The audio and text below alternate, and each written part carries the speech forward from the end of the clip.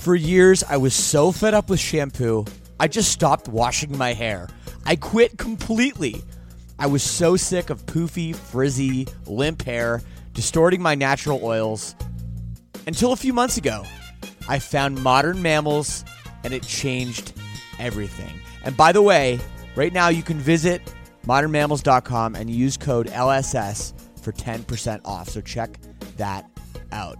So look, I heard about this through the podcast, and before I agreed to advertise, they sent it to me, and I was reluctant. But let me tell you, I should not have been. This stuff is absolutely magical. My hair felt better, smelled way better, and most importantly, looked better. And I know it will do the same for you as well. It doesn't have those hair-ruining chemicals like other products, and it doesn't leave any leftover residues. It works. Don't believe me? Go read their awesome reviews online as well. Go to modernmammals.com and use code LSS for 10% off. Again, that's modernmammals.com for 10% off with promo code LSS. Don't forget to use our promo code LSS so they know we sent you.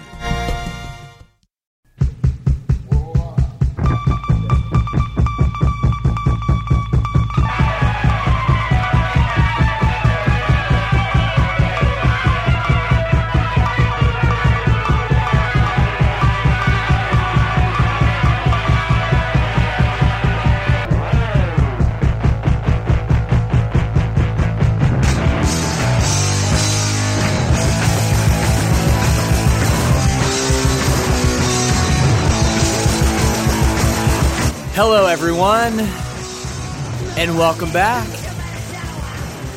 to another episode of the podcast, Lead Singer Syndrome. I am your host, Shane Told, as always, as I take you into the backstage conversations that I have with other lead singers. It's been a pretty tough couple weeks. There's a lot of unrest in the world right now, and rightfully so.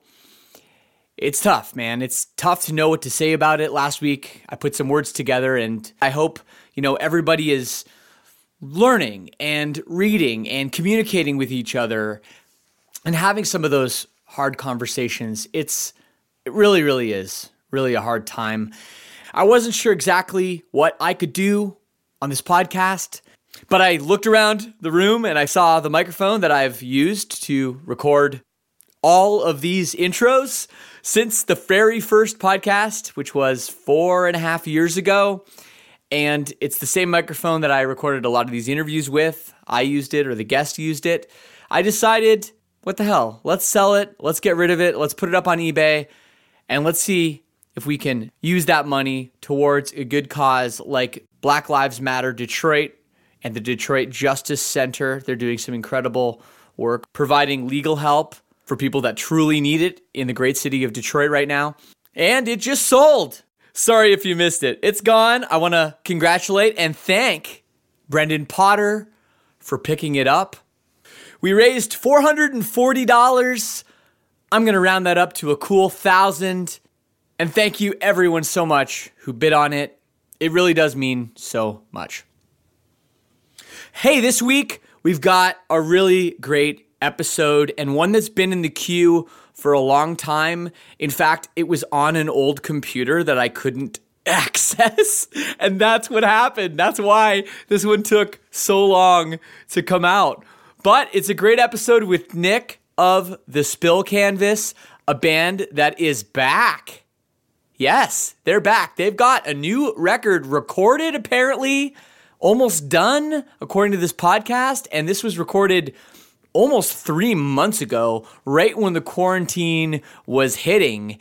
So yeah, you're going to hear a bit of an interesting perspective on, our prophecies of what we thought was going to happen. So it's kind of funny, especially the beginning of this episode, to listen back and go, oh man, we were way off on that idea, or actually maybe we were right in a few other ways. So it's really cool. And I want to thank Nick for his patience.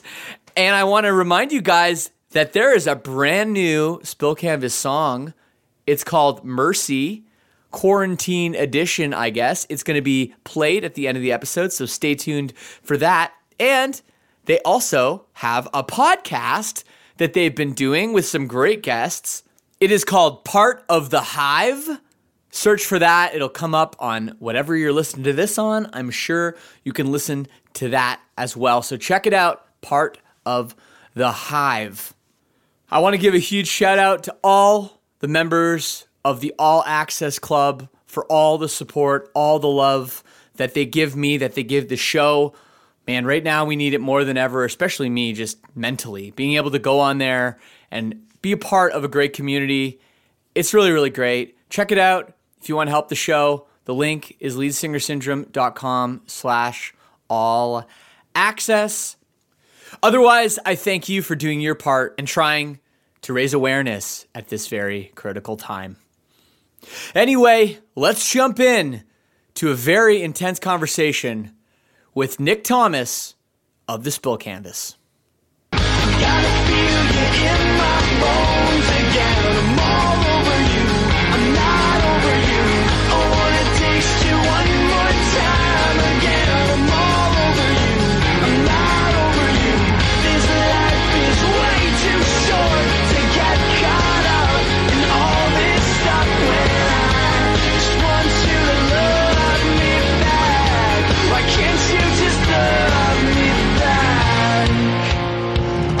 Sweet, we're doing it. We're doing it. Yes, you sound like you're in the same room as me. But if you were in the same room as me, that would not be practicing social distancing. That would be bad. Very bad. I was catching myself like thinking about that because I was talking to our manager about doing, one of like a live stream or whatever. Yeah. And he was like, it'd be great if you if we could get the whole band together to do one, because we live all across the country, and I was like, well, that wouldn't actually probably be in our best interest, right? Because we should be around each other, right? No, it's true. I mean, it's at what level, like they're saying, most places. I mean, it's different everywhere, right? And yeah, I'm also going to record the date. Today is the 20th of March because this stuff is so rapidly changing. Oh, it's crazy.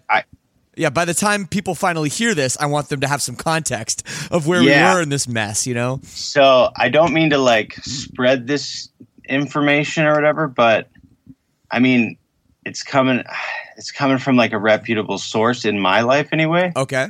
So my wife just left. My wife, Sarah, she just left the house to go try to stock up on as much stuff as she can, like food and just, household items.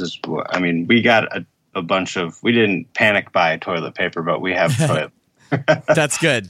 Yeah. But so she just left because her really good friend's parents work in the government kind of high up, and they had told their daughter or something that this weekend, Trump's gonna announce a nationwide 2-week quarantine. Well, I wouldn't be surprised. I mean, that's what they did in China, and it worked pretty well. So it worked. I mean, I'm willing to take whatever whatever it takes. It's just it's crazy because there's people. I read these stories of just these kids on spring break down here because I'm in Florida, and it's just these dumb kids that don't care. I know that one footage of the guy with the backwards trucker hat when he's like, if I get Corona, I get Corona. It's oh no, that poor guy. He in I don't know. I know. 5 years, hopefully, in 5 years, he's gonna look at that and go oh my god, that ruined my life. That clip. Yeah, but I mean, I don't know, right? It is wild. So, we've never. In my lifetime. I guess in a lot of our lifetimes, pretty much everyone, we've never gone through anything like this. So it's yep. It's just crazy. It's surreal. It's super surreal. It's hard. It is super surreal. Yeah, the videos of people that they were on a rafting trip for the last 25 days and stuff like that. Oh, they're back. It's or Jared Leto, I think too. I read he was on some like self-discovery. It's like, oh my God, can you imagine coming back to this? Yeah, I remember seeing that. Like, but I think, I mean, God, that would be the big. I mean, I don't know what would be a bigger shock, because it's like this is like a slow building shock, you know? Yeah. Not like shock is normally like a quick, you know, devastating, like one blow kind of thing. But this is like this swelling, like growing, like disbelief, and like it's hard not to get sucked up in the fear. I mean, as much as, you know, I hate like just the people that just will take an information and just like twist it or run with it. And right. And I mean, I try not to do that. But it's hard not to, because we're still like monkeys, you know? well, we still don't know what's really going on too, right? Yeah. We don't, they don't have that much information about, you know, like at first it was like, and even I was a little guilty of like, are we kind of overreacting here? Like I was like, there's only 500 cases in a city in a country of 300 million people, and like only like this, like however many people at the time had died. It was a very small number, and like even I was like, aren't we getting a little like over the top here? But the thing is like we didn't know. Like a lot of people were saying, oh, it's like the flu, it's going to go away when it gets warm out or whatever, and like they don't know if that's true. They don't know anything.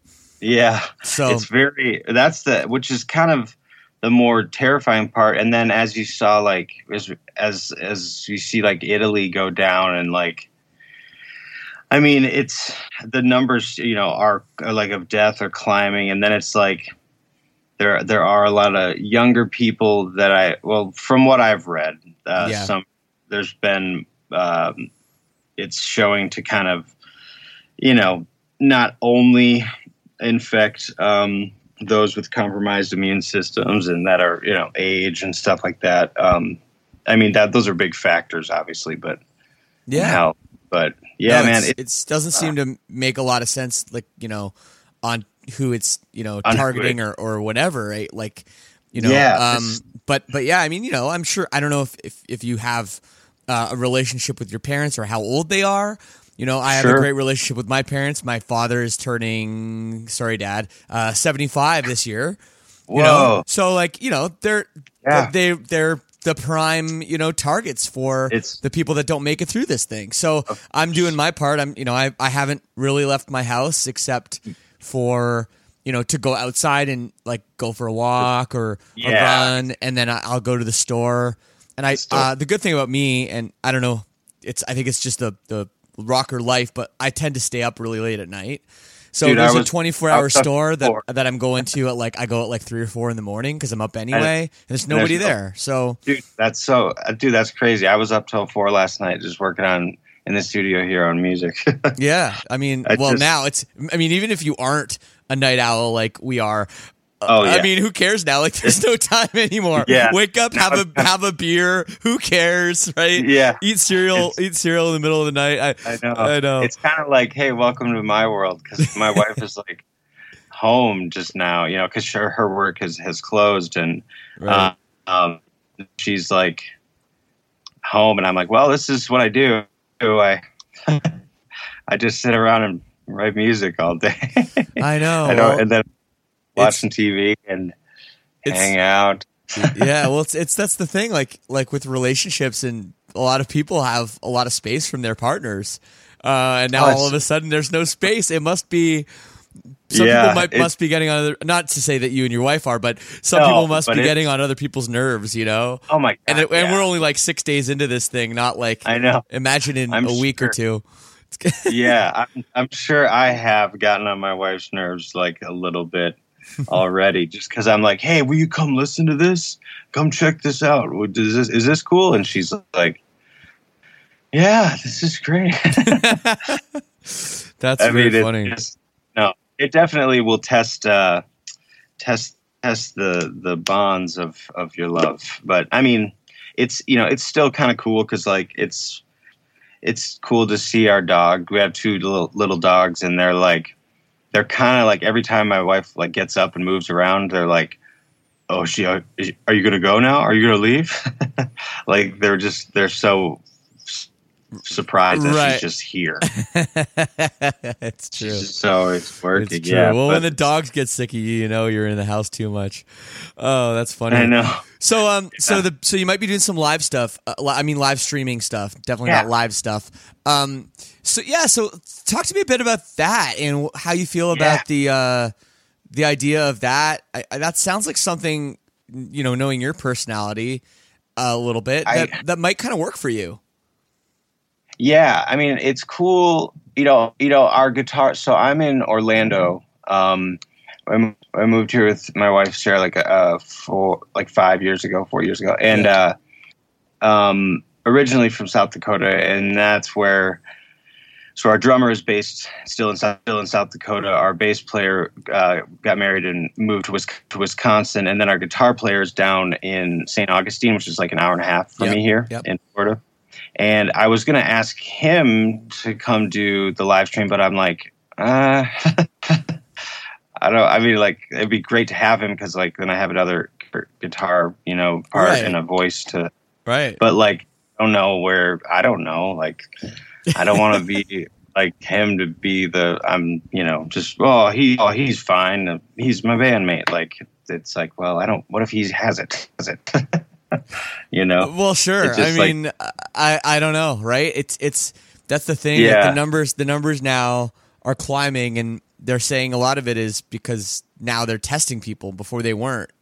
Yeah. Exactly. Now you look at the NBA, number of NBA players, it went from 1 to there's 15 now or something, maybe more. Yeah, I saw that. That is just a function, I think, of testing. A lot of people have it. Too. Yeah.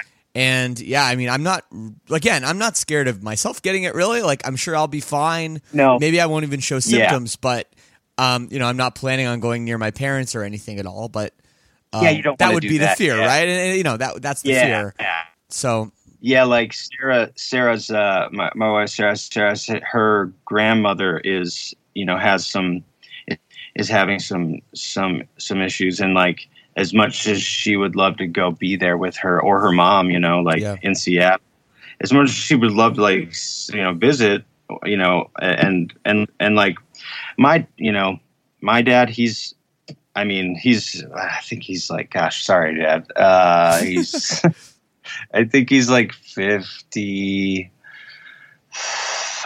or okay, 50, so he's not too old. No, 58. Yeah, but he's an ultra marathon runner. Oh, like in the last 10, like in the last 7 years, he started doing that. So he has this like weird freak.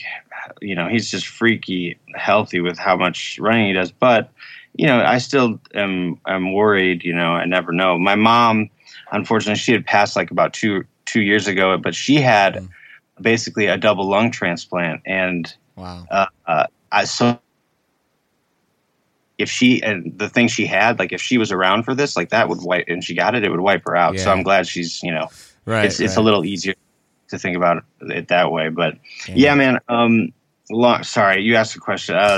Just about the live stream, and it seemed like something that you'd enjoy. I think you should do it, even if it's, even if it's just something that's like, hey, I'm going online in a half an hour. Check it out. Yeah, like, I think that's just good for, people like sitting around. I mean, they need that. So I think a lot of bands are planning on doing stuff like that, and they should be.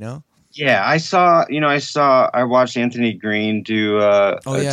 Set on Twitch, and like he was just hanging, and like there's so many like comments that I've never been on Twitch, and it was so crazy. It was just like rapid fire like messages that would just be like scrolling as he's playing, and it still like was a cool thing. He did quite a bit, and Sarah told me that Ben Gibbard was doing like a set like every day this week on Instagram, I think. Wow, cool. Yeah, like. And I was like, okay, I probably should. We didn't have any tours planned for now, like this in the next near future. But come late July and August, we were kind of hoping to have the record kind of done, ready to go, and with a label on a label at a home released, and yeah.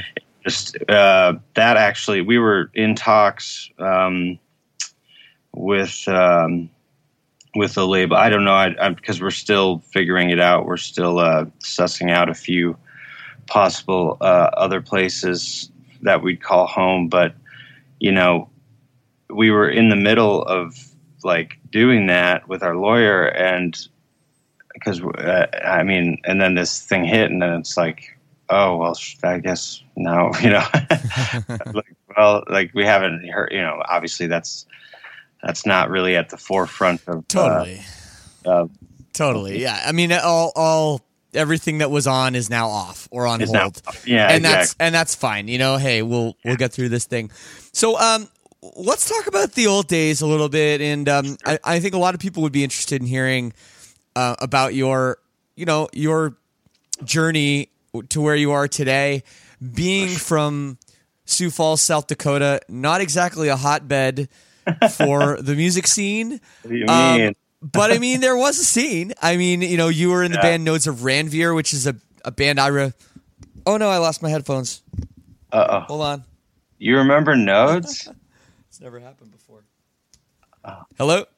Yep. Sorry, I literally just turned around and unplugged my headphones, so I couldn't hear anything. You remember Nodes? You've heard of Nodes? Of course I've heard of Nodes. And the name, it's funny, I remember when the band, when you guys like first came out, or I first heard of you, I remember the term Nodes of Ranvier from like biology class. Your biology, yeah. And I was always like, I always thought it was like kind of would be a sick name for a band, and I was stoked that somebody used it. Yeah, that was the guitar player who started the band. That was his call, and I thought it was cool. It was a really, I didn't understand at first, like just seeing it, you're like, what the hell is that? What are those? Right. No, it is like kind of cool. I just think that I always like when there's things like that where it's obvious that somebody just heard it in school, because a lot of bands are started when we're in high school and we're sitting around in class thinking about anything except class, right? Yeah. Like half listening in your biology class when you hear something like Nodes of Ranvier and you're like, that sounds badass. Like, I don't know what it is, but it sounds badass. Yeah. There was a band called good friends of ours. We toured with them a couple of times, but they were called Treaty of Paris. Oh yeah. And it was just like that feels like one of those two history class. And yeah. And you're like, huh? What? Oh, okay. I'm gonna write that down. Yeah. No, I remember when Nodes of Ranvier came out. I don't know if you were still in the band at that point or not. It was probably pretty early on. I was always pretty like into knowing about bands that were unsigned and knowing what was going on. But then I remember when they got signed to Victory. Yeah. So and then that obviously is probably the years I remember most. Sure. Yeah, I just had. So I was on the second record on Face Down Records. Right, Face Down. That was the label. Yeah, and then I had started it was weird. We did a tour once where we, the first half, like I opened the show as acoustic spill canvas, doing that because I was starting to do it, and they were like, all the guys were super supportive, you know.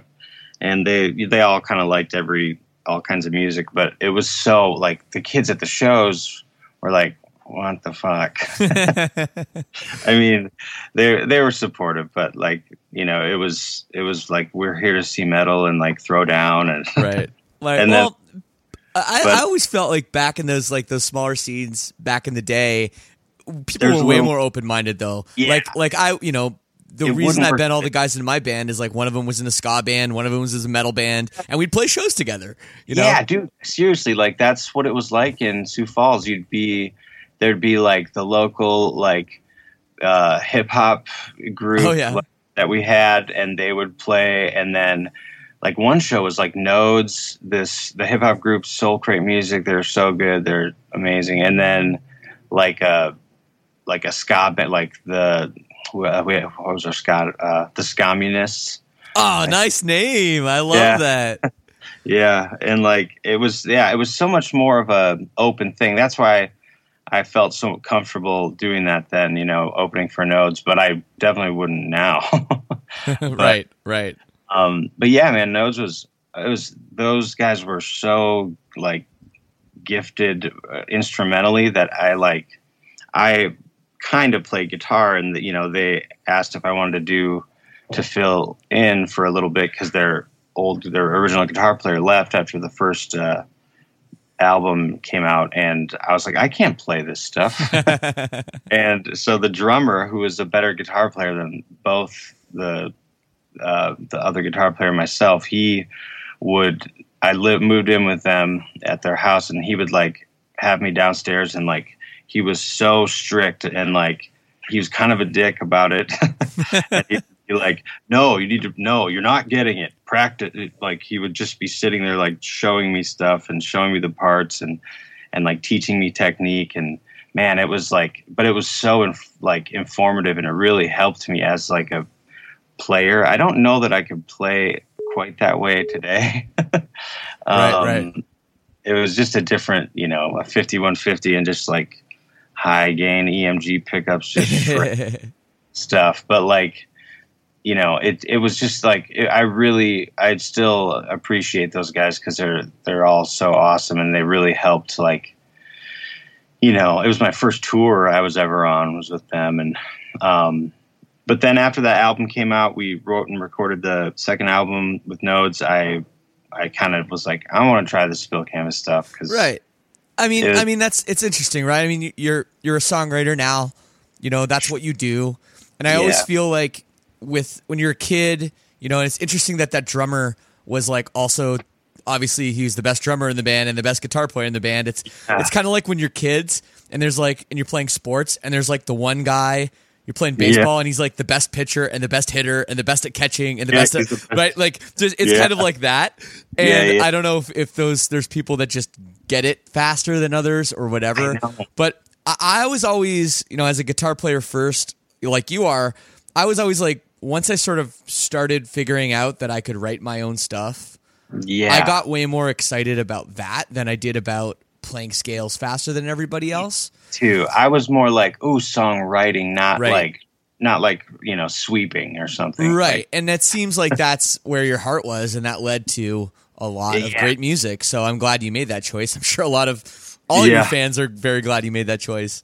It's definitely, it is crazy to think about. Yeah. Like that was probably, and I had their support too. They weren't like bummed.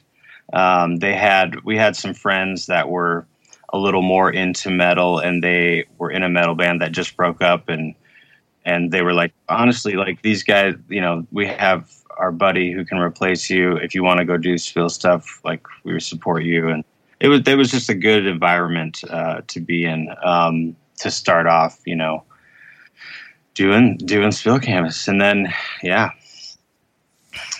that's where it took off, I guess, from there. Yeah. Yeah. I mean, it's a really, really great career you've had. And I don't really know where to dive in. I mean, obviously you guys started out really strong. You were on a major label for a while, then you weren't. You're putting out records yourselves. Yeah. And that's the very, very, very short, Cliff's Notes of the thing. Yep. But, I don't know. I mean, you guys are still together, still doing it. Member changes. You did a solo record, and you were kind of doing the Shadow Wars, thing for a while. Tried that. Turns out they were just a bunch of old Spill songs I wanted to see the light of day. And the guys in the band, I mean, they were recorded. It was literally all the guys in Spill Canvas, and then, but they just didn't want to tour it, or they kind of. Two of the old members, or old drummer and guitar player, they wanted to do family stuff and kind of be done for a bit, because we had kind of a pretty rough go of it after we left Warner. Just personally, like for myself and like the band, like as a whole, kind of took a hit from it, because I got. Well, I mean, I don't want to dive into the story.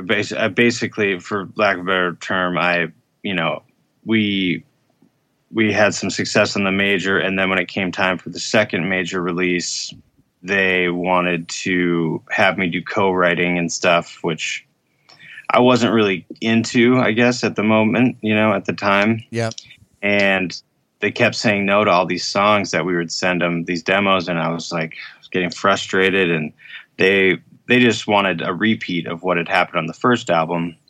And I was like, I'm giving you this repeat, but you're not accepting it. And so, you know, we ended up doing these co-writes, and those co-writes really did a number on my, I don't know. I mean, I guess it was just, you know, the train had been building and the dream kept getting bigger each year. And like, it was just, felt so fortunate. And then I didn't ever think it could like go away in that way at that time, or like get out of my control, you know? Right. So, Interesting. Yeah. That is interesting though, that you have this thing and it grows and grows and grows until it's not you and your friends writing songs and putting a band together and touring. It's like a corporation telling you, and it's like, and you, one day you wake up and it's like that. It doesn't, you know what I mean? Obviously the steps come to where it comes, but then at some point it's kind of like, it reminds me of like on Wayne's World where they sell the show and then Wayne gets fired. And he's like, "What do you mean I'm fired?" You know, and it's like, "Well, I own the show." You know, it's it's true. Exactly. And it's like, wait a second, what? Like, what's happening? Yeah, I'm not the leader of this thing anymore, right? Dude, like, yeah. I mean, it encapsulates it perfectly, because then it became like, and there was just nothing I could do to fight these guys, you know, like right. And our management at the time just was kind of siding with the label's choices, and they were like, just go co-write in LA with these people. I mean, it was amazing experiences to get to do that and to see how, you know, like people of this such high caliber of like producer or musician, songwriter, like would just, you meet them in a day, you have this like, you know, pretty decent sounding like, you know, song, but it was not, because it takes me like 2 weeks to like really hone in on like the lyrics of one song, exactly like what I want to say and like how I want to say it, and I can't just like come up with some, you know, something that's meaningful and like that is in line with the rest of the catalog in like an hour, you know, of meeting a person I've never met before. You know, it's totally. There is definitely, when you do that songwriting, you know, those songwriting sessions and stuff, co-writes, it does sort of, if fans could see it, it does sort of take a little bit of the like love out of it. It does, you know? A little. I definitely love it now more, like being a little more, because I kind of want to do like as like a side gig, or maybe like, you know, if Spill Canvas, like, just, you know, if it doesn't keep going for whatever reason, I want to be able to like still utilize I want to do something musical. Sure, and of course.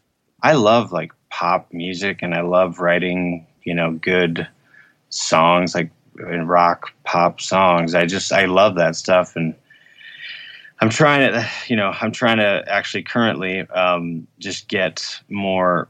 I got a bunch of gear, and I'm just, you know, after the last tour, and I'm kind of like in my home studio phase of like having an understanding exactly of what's going on in like the mixing area and the engineering side of things. Right. Yeah. Like a small scale, and it's so much to know because I've done so many records, but I'm not sitting there like taking notes on which compressor are you using and what's the setting, and I know and I'm like the same way. Why do you use that there? You know, like right. I'm just sitting here. I'm actually currently kind of getting into that and just spending my time watching tutorials and stuff and really trying to hone my ears. But you know, the co-writes, what they did was teach me a lot, but it also, Warner Bros. Ended up liking all the co-writes that, I mean, were so out of character for us, and I was like, you've got to be kidding me. And some of the lyrics were just like ridiculous and just stuff I wouldn't write. It was just cheesy pop stuff that was too cheesy, you know? Yeah.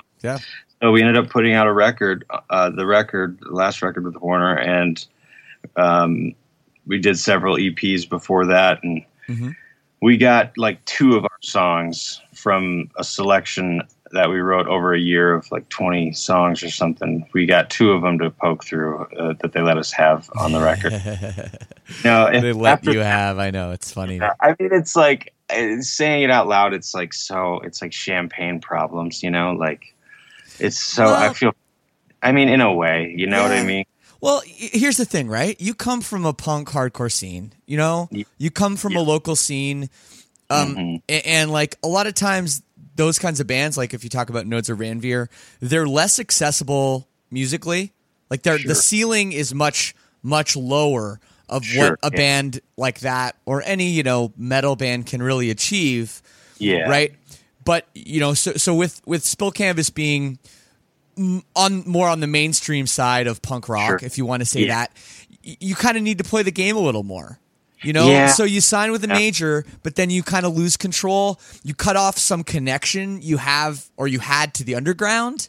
Yeah. So then you're sort of trading in a little bit of credibility for you say champagne, which is funny, but you know what I mean. It's kind of like, what do you want to drink? Do you want to drink a 24 pack of Miller High Life, or do you want a bottle of champagne? Right, the champagne of beers or the champagne, and it's there's something there, right? It's like a bottle of champagne can be much more expensive than a case of beer, or it can be not.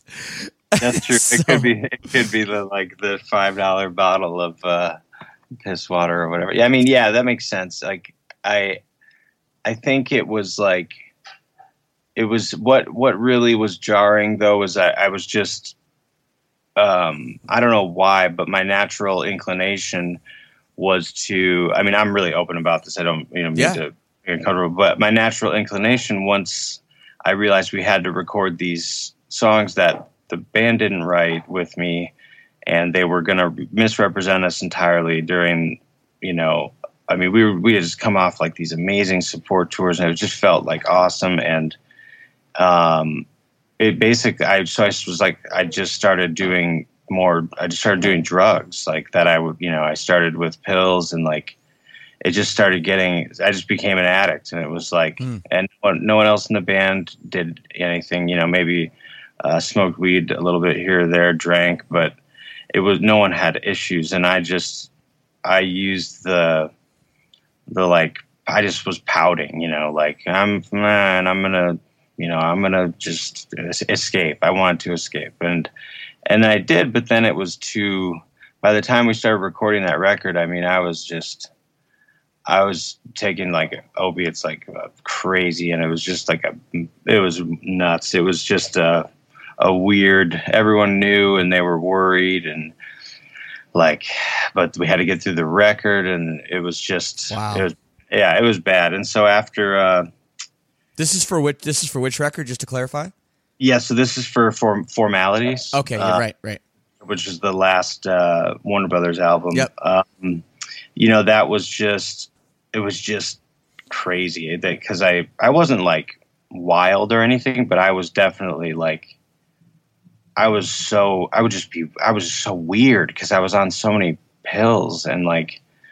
It was like was that something you experimented with, like drugs throughout your life, and then like a little bit here and there, and then it just kind of came full circle at one point? I experimented like as a kid with weed, and then I had a little, I had a break for quite a while. Like I did it in high school here or there, and then I had a break while I was in Nodes because they were like.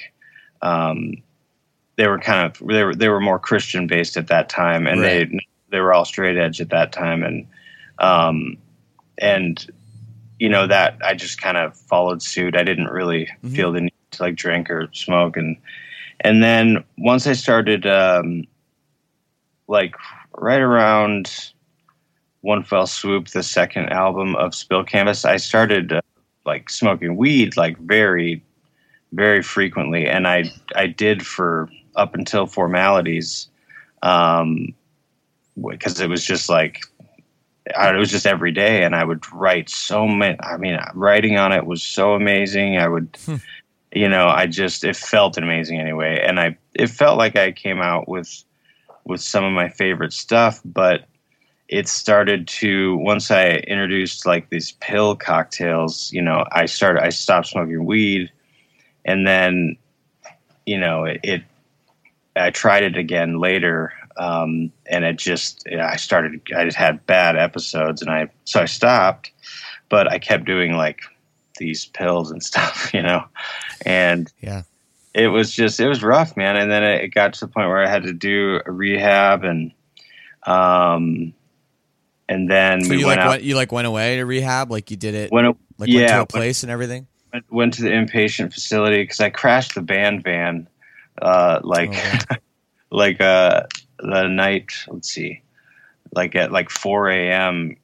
coming home from some girl's house or something, like a night before we were supposed to shoot the video for our song. And I mean, I fell asleep at the wheel, like on the highway, like 75 Oh my miles an God. hour. And I hit this airport shuttle in the back. Luckily, no one was injured. And I wasn't injured, but somehow I wasn't injured. I have no idea how, probably because I was asleep, but You completely wrecked the van? I mean, just like the front was just completely folded up to the window, basically. Yeah. And like I broke the steering wheel because my hands like broke it because it like of the impact, it like snapped or whatever. And like, Jeez. but I just had like a bump, and I definitely had a concussion, and they sent me to the hospital. I had to call the guy. I mean, it was just it was so awful and like scary too, because I was like, oh shit, what am I doing? And like we had this video. It was this huge, our first single off Formalities that I wasn't a fan of, but it was this big production. They put a lot of money into it, and I was showing up like, I mean, I had these like bags and rags. I had a cut like on my face and stuff. And, My God. And the guys were like, where were you? And like, what the? I mean, they were pissed and worried. And then we had to like shoot a video, and like they had to act like all into it while they were like, what is happening right now? I mean, the guy is falling apart, And so I did the rehab. It was successful for a brief period of time. I ended up, after we left Warner Brothers, I was like, I'm out of here. I'm just done. I couldn't. I still like the dependency was still there. After a while, it came back up, and my relationship with the guys was pretty strained. So yeah. I had to just leave, and I kind of just ran away I moved out of Sioux Falls. I moved to Chicago. I had an ex who lived there, and like, it was just a recipe for disaster, honestly. And yeah. Right. Moving to a great big city like that with lots of trouble to get into, right? Yeah. And that's where, I mean, I'm sorry, I'm a long-winded speaker. No, it's good. It's good. I ended up, that's where I ended up doing heroin for the first time. And then I became addicted to heroin, and no one knew. I got kicked out of my buddy's house because they found out. And so I was living on the street.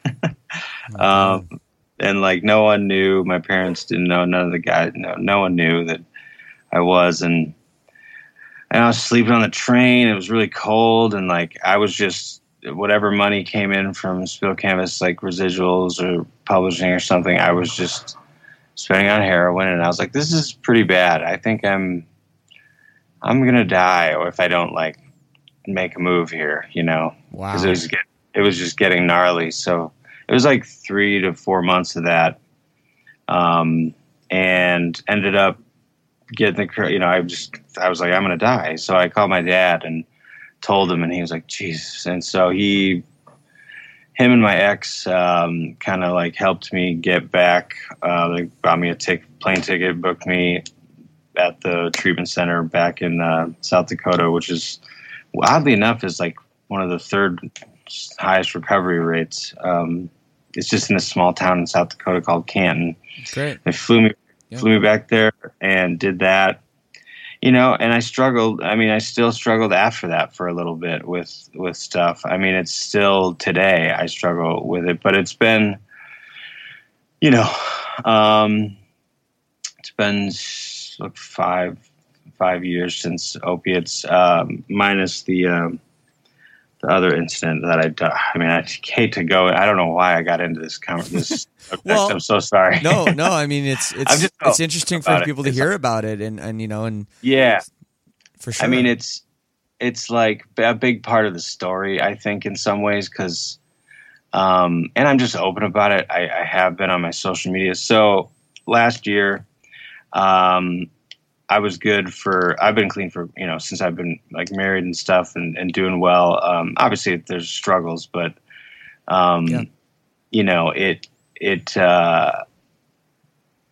it basically, it was last year I had somehow, just some guy, I don't know, whatever. I ended up procuring some heroin and I was like, what am I doing? And and then I forgot about it. And I had it in my pants pocket. I was like, what am I doing? This is ridiculous. I forgot about it.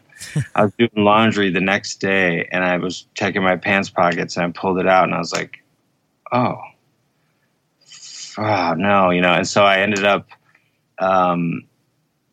just doing like a small amount, because when I was doing that and using heroin, fentanyl was not a big concern. It would just be like, don't do too much heroin, and not like if you do any of this, it has fentanyl in it and you'll die, because the lethal dose is like a speck of dust, and so I ended up doing a little bit, but it was just pure fentanyl, and I don't remember anything. I just remember doing it, and 2 seconds later, I woke up on the floor with paramedics around me.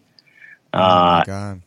Yeah, my wife and her friend were out in the living room, and they came into my studio, which is it's totally separate from the house.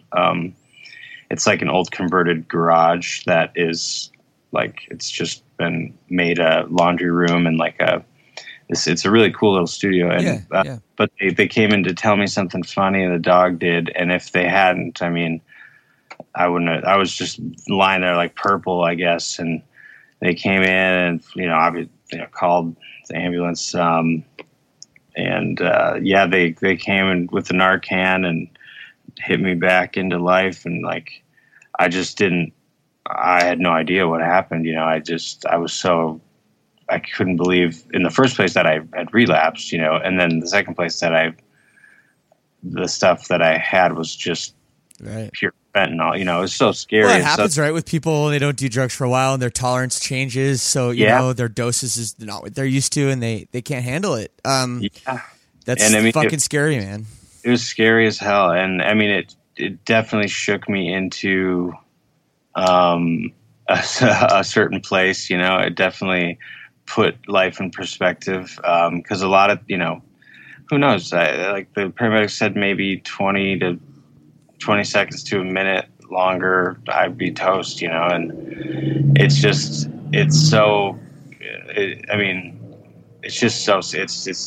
definitely a life-changing event. And so going into like, this new album and like a new like era is definitely like it feels like there's something to prove a little bit to myself, and like, it just has such, not like anyone else, in a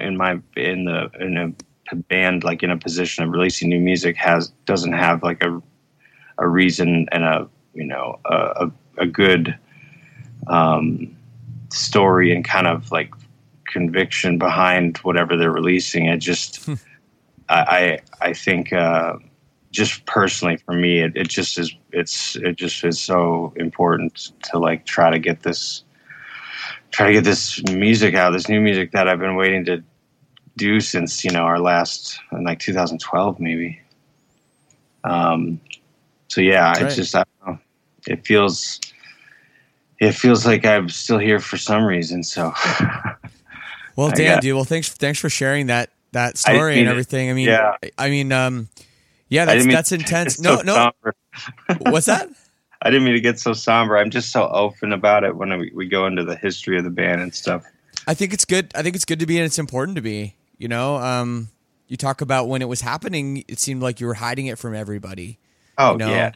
And now that people know and stuff, people are going to be more supportive, I think, too. They're more understanding, and Sure. I think it's a good move for you. I applaud it. Oh, thank you, man. I mean, I'm definitely no poster child. I don't want to be a poster child of like sobriety, because I also got diagnosed a couple years ago with schizoaffective disorders. So like, it's hard to, it's basically schizophrenia with bipolar with psychotic tendencies, which is awesome. So that's, yeah, that sounds like a real great mix there. Oh, it's so fun. Like my wife loves it. It's awesome. Do you think that's something that you always had, or do you think drugs and stuff had kind of evaporated that?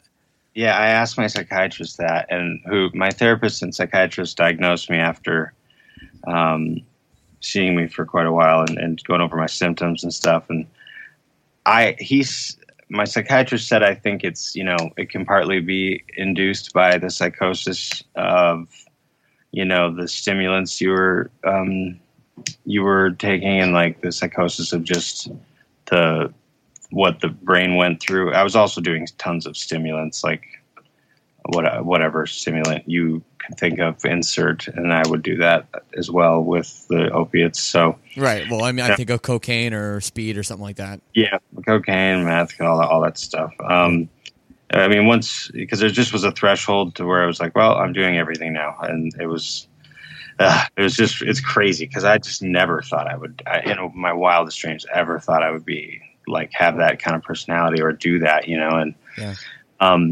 it still doesn't reflect who I am as a person. It's crazy. It's just so, I just don't, there's just a part of me that just is like, has this like escapism. I don't mean, it's just an addictive mind, but yeah, the schizoaffective stuff's crazy, man. That it's helped the writing process in ways, because I'll get in like a manic thing and I'll just be like going. But sometimes those songs aren't all that great. But yeah, right. I mean, support of my wife and like the band, they're so awesome. And my family, they're all so amazing. And the fans, when I OD'd, I talked about it on Instagram, because I just wanted to try to help someone else maybe, and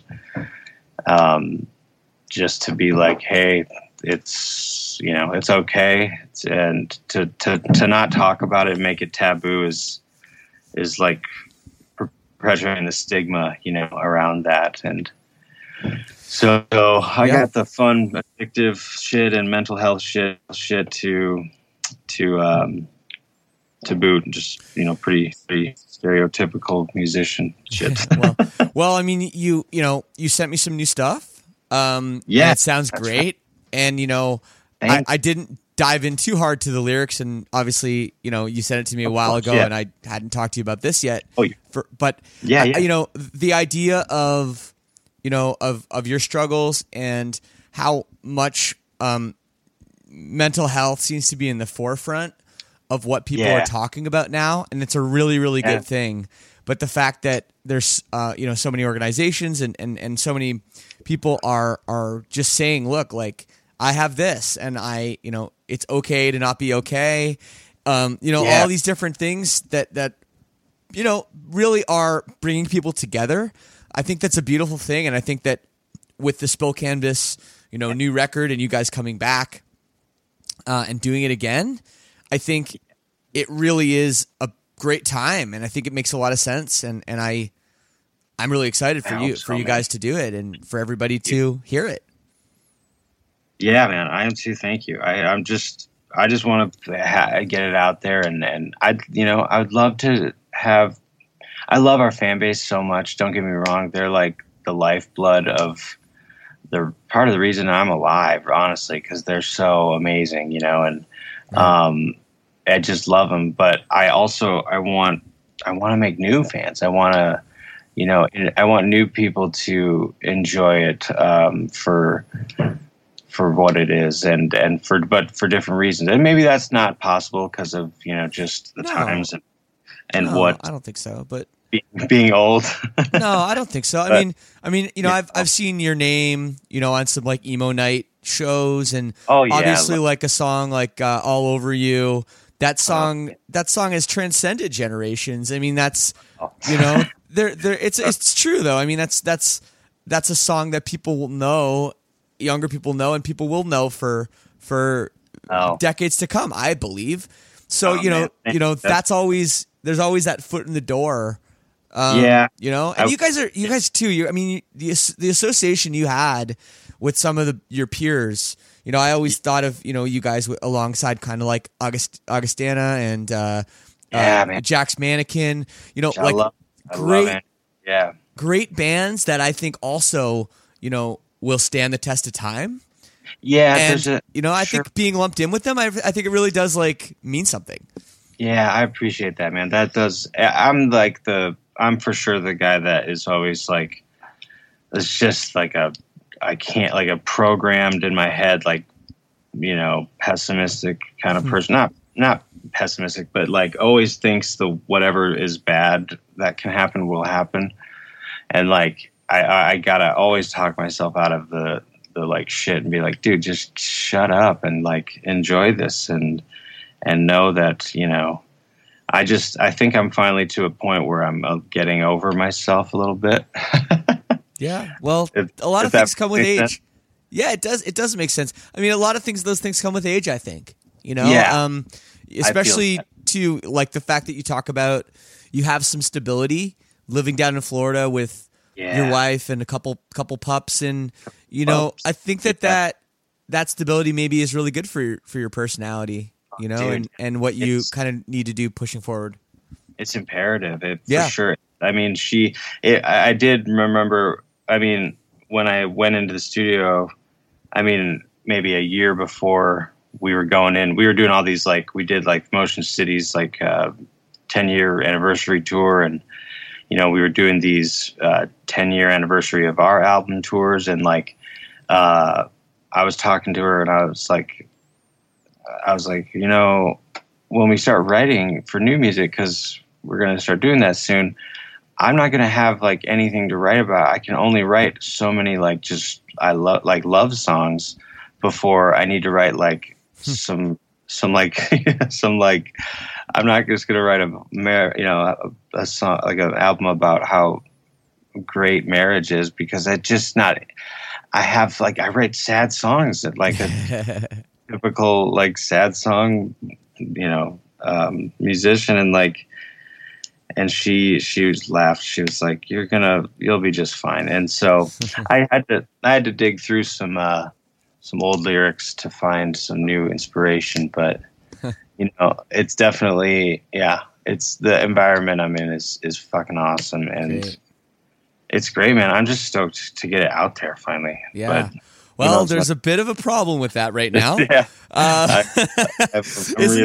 that just the way the fucking cookie crumbles, right? Yeah, like right when you're getting your shit together, really, and we were like it was like, so our lawyer, he unfortunately has some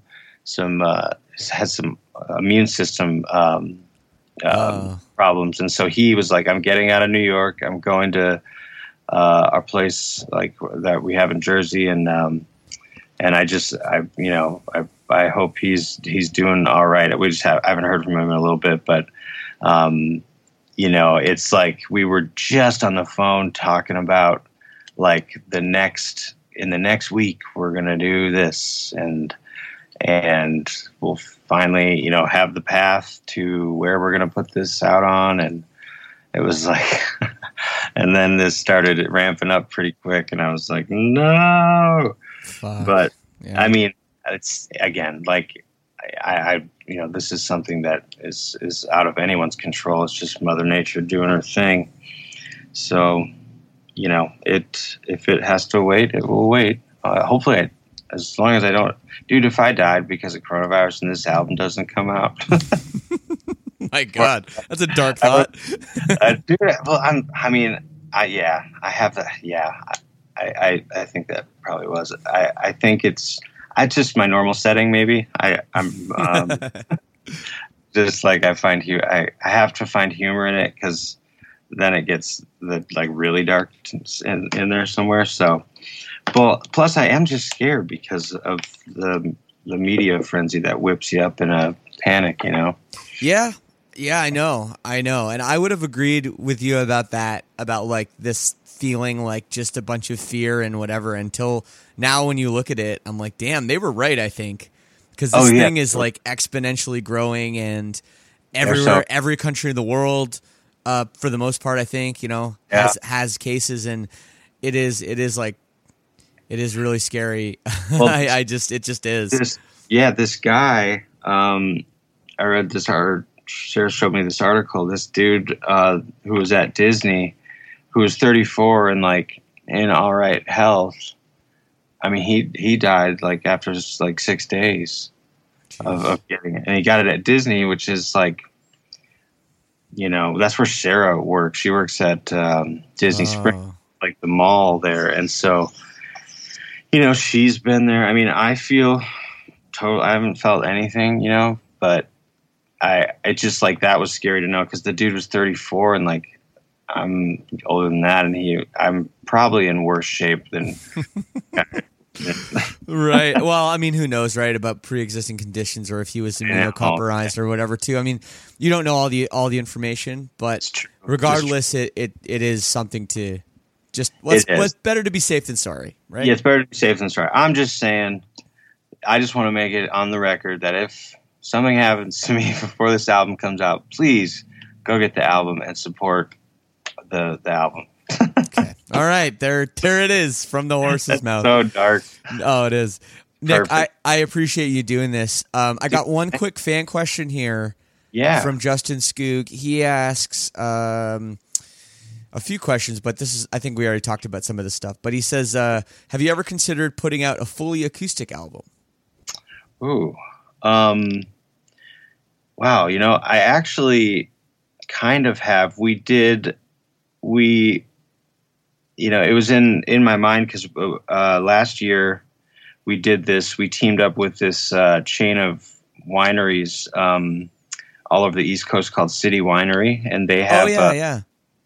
We teamed up with them, and it was just the way it worked out was just it was kind of sad, but it was very cool and serendipitous. But they were like they were down to book us a tour to each one of their locations, and what we did was we wanted to make it like something different, not just a rock show at a winery, you know. So we stripped it all down to acoustic. There was still you know, drums, but he was playing with brushes and rods. Right. And then we brought out a violin player. We brought out a keys guy who did keys and slide guitar, cool. Which we have kind of as a new member now. But like that was really broken down as all acoustics. And it was this like different broken down version of all these songs that, you know, that we played normally rocked out. But I think doing an all acoustic album, I think that's the only way I'd be like comfortable fully, is if they were like, if it was like an acoustic album of an existing like rock. Right. I just love the atmosphere and the dynamics that you can create with full bands. Like totally. You can make it just as, you know, you can get it down real quiet to where it's just as, you know, dynamic as acoustic, other than, you know, just more instruments going on. Totally. But I mean, some of my favorite Spill Canvas songs are the ones that are full acoustic, and I'm sure a lot of people agree with me on that. And that, but the thing is, it's like maybe I like those songs so much because that's a moment within a whole bunch of other stuff, right? If it was the whole thing was like that, maybe it would lose a little bit of its effect. I don't know. Yeah, that's what I kind of have. It feels like, I mean, if, you know, maybe if you could do like, if you could add, the big thing is drums, I think, in that question. Right. Sure. You know? Sure. Because if you put like drums on with an acoustic, you could make it work. But if just straight up acoustic, I'd maybe do like an EP like that. I definitely just wrote an acoustic song 2 days ago that is better than the acoustic song that we have for the record, and now I'm scrambling to try to track that myself, which is so nerve-wracking. Yeah, it is. It is not easy to track things yourself, Dude, especially when it's when you know it's going to be like people are going to hear it, and it's like our engineer is our manager, and he's like, dude, just don't worry. Like, yeah, you got the equipment to get good signals. Just send the tracks over. I'm like, right. Yeah, I don't know how to. I mean, I know the basics, but like, that's like terrifying to like, they'll make it sound great. I mean, it's happened to me where I've done like some guest vocal spots, and I'm like, there wasn't much of a budget. So I'm like, I can just do it at my house. I'm like, I got an SM7 and like an OK preamp. Yeah. They're like perfect, and I'll like scream or sing or whatever and send it over, being like, oh man, like I don't know. And then I hear it on the record, and I'm like, I'm amazing. You're like, whoa, that was me. I mean, that's true. I mean, I think it's just the fact of like, because I'm just I'm really green to like actual tracking it myself and like knowing what to, I'm not going to mix it obviously, but it's that's crazy, man. Which reminds me, we should write or something. I'd love to. Let's get together. I mean, if I'm down that way and half the planet hasn't been wiped out, sure, let's go. Yeah. Or if you, I don't mean to talk about this on the interview, but if you want, I can send. I have all these little just clips of like tons of just like loops and clips of music that I made that is all different kinds of crap. I'm trying. I just want to start like a side project band with someone that's just like a thing. And I'm putting you on the spot now. I'm putting you. Yeah.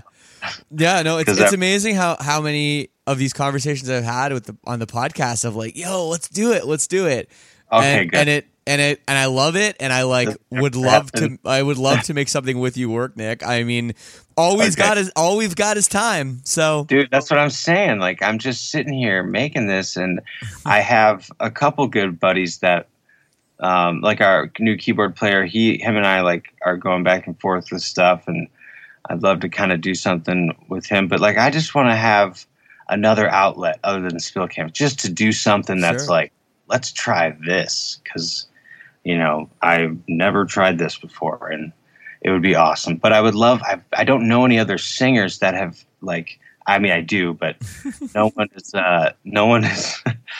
ever really wants to or follows through with the like doing it. But maybe they will now. Well, we'll keep in touch, dude, and all the best. Anything else to tell the people before I let you go? Oh my gosh, I don't think so. Just maybe hopeful. Keep your eyes on the lookout for some live streams, and then I mean, I don't know when this is going to be out, so never mind. A couple weeks probably. Okay, but yeah, I mean, we'll still be. I don't know what'll be happening. Yeah, when this comes out. But yeah, we'll live streams would be awesome, and definitely some new Spill Canvas music. Hopefully, later in the year. Later in the year, yeah, by fall, I'm hoping at least. Awesome. So yeah, man, thank you so much. Nick, thank you, man. Thank you for opening up and chatting. I'm sorry I did that so blatantly. No, it's great, man. Not enough people do that, so I really appreciate it. All right, brother. Well, enjoy the rest of your day there with the pups and the wife.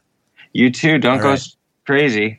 No, I'm gonna live in this 10x10 room today. Hopefully, write some music. That'll be my day. So, well, I'm gonna send some to you so you can say, "Wow, this sucks." No way. And then sure, man. All right, Nick. Well, all the best, man. You too, bud. Take care. So there it is with Nick, and believe it or not, he did send me some music. A lot of times we have this conversation and things kind of fall flat and, nothing really comes of it. But no, Nick sent me some jams. He is just the best guy, man. I am so happy that he's doing well and that the Spill Canvas is back doing some stuff. What? You talk about a band that they should have been the biggest band in the world. Man, such a good band.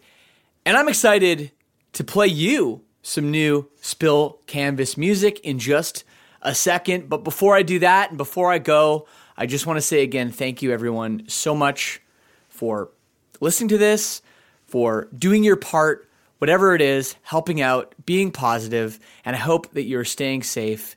And man, I don't have the words for how crazy and intense and taxing this has been on everyone. And hopefully we get to the end of this and the world is a better place in so many ways. That is the goal. Stay strong, be safe, and of course, if you want to get in touch with me, you can. Send me an email.